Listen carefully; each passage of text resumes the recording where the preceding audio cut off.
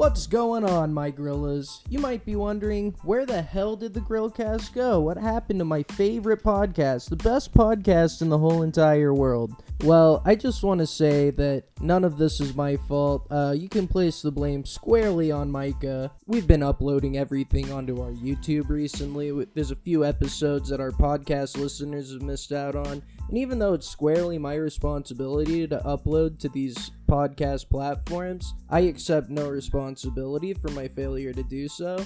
Actually, it's society's fault. Society made it so that I didn't upload to these podcast platforms. So I'll go ahead and upload that back catalog that you've missed out on, and in the future, I'll make sure to put them out on time. Thanks for listening, and enjoy my Grillas!